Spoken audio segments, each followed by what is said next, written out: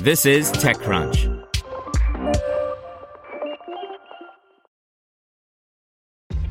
This episode is brought to you by ShipStation. You know, some things take a lot of work, like sending little robots to far-off distant planets. And just as that's challenging, so too is running a successful e-commerce business, especially when there's so much to do. So I want to introduce you all to ShipStation. Now, I love using ShipStation because of its easy-to-use dashboard, which makes managing orders and printing labels a breeze and super smooth. Oh, and the customer service is just out of this world. It's exactly what you need to help grow your business. Sign up for your free 60-day trial at shipstation.com/technews. That's shipstation.com/technews. This is TechCrunch. Cortical Labs raises $10 million for its Pong-playing stem cells, which eventually could power AI. By Mike Butcher. While generative AI is buzzy right now, what OpenAI, Microsoft, and Google are doing may be only part of the story. There is also the process of using biology, the idea of using stem cells to create biocomputers that could potentially be smarter and more energy efficient than what we are used to today. Australian startup Cortical Labs popped up on the radar after Amazon CTO Werner Vogels flew down to Australia to visit their lab recently, and he even wrote about it, calling it intriguing. Cortical combines synthetic biology and human neurons to develop what it claims is a class of AI known as organoid intelligence, OI.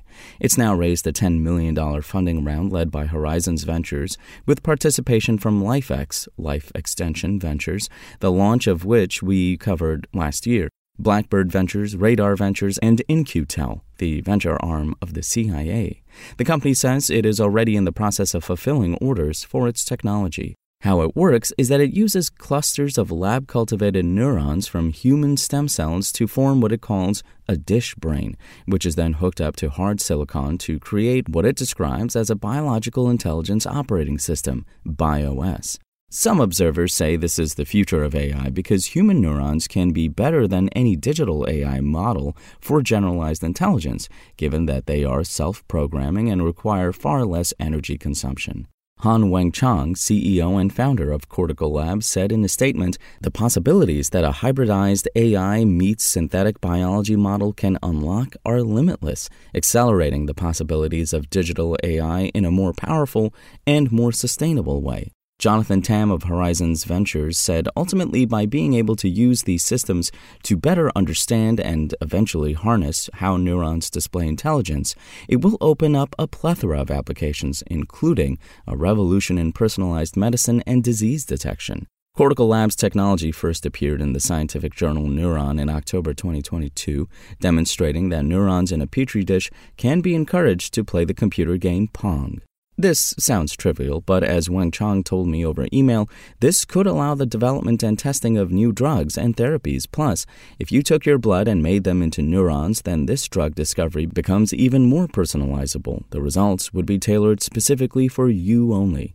He also says that competition in the space is low. It doesn't directly compete with anything because this is the first of its kind, pioneering the field of organoid intelligence. Organoid intelligence has the potential to learn faster and use far less energy than any other AI system in existence. GPT is so smart because it ingested all of the internet.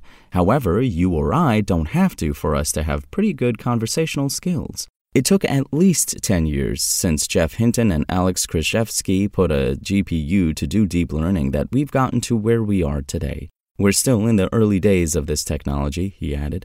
In the immediate term, he says an immediate application is to effectively drip a new drug onto the cells to test it. If the cells can no longer play Pong, you know the drug doesn't work. Not only is the efficacy able to be better determined, but also the cognitive side effects, brain fog, can be elucidated as we now have a potential assay for cognition in the form of neurons playing the Pong game. He says the technology could also be used to study dementia and even brute force test the compounds that we have discovered using quantum computing and generative AI. And potentially further into the future, if the number and complexity of these neurons are scaled, the end result would be familiar to us as fully embodied organisms, such as a cat, dog, or human. Hold on to your hats, people. Want to learn how you can make smarter decisions with your money?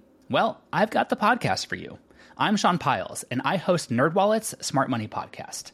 Our show features our team of nerds, personal finance experts in credit cards, banking, investing, and more.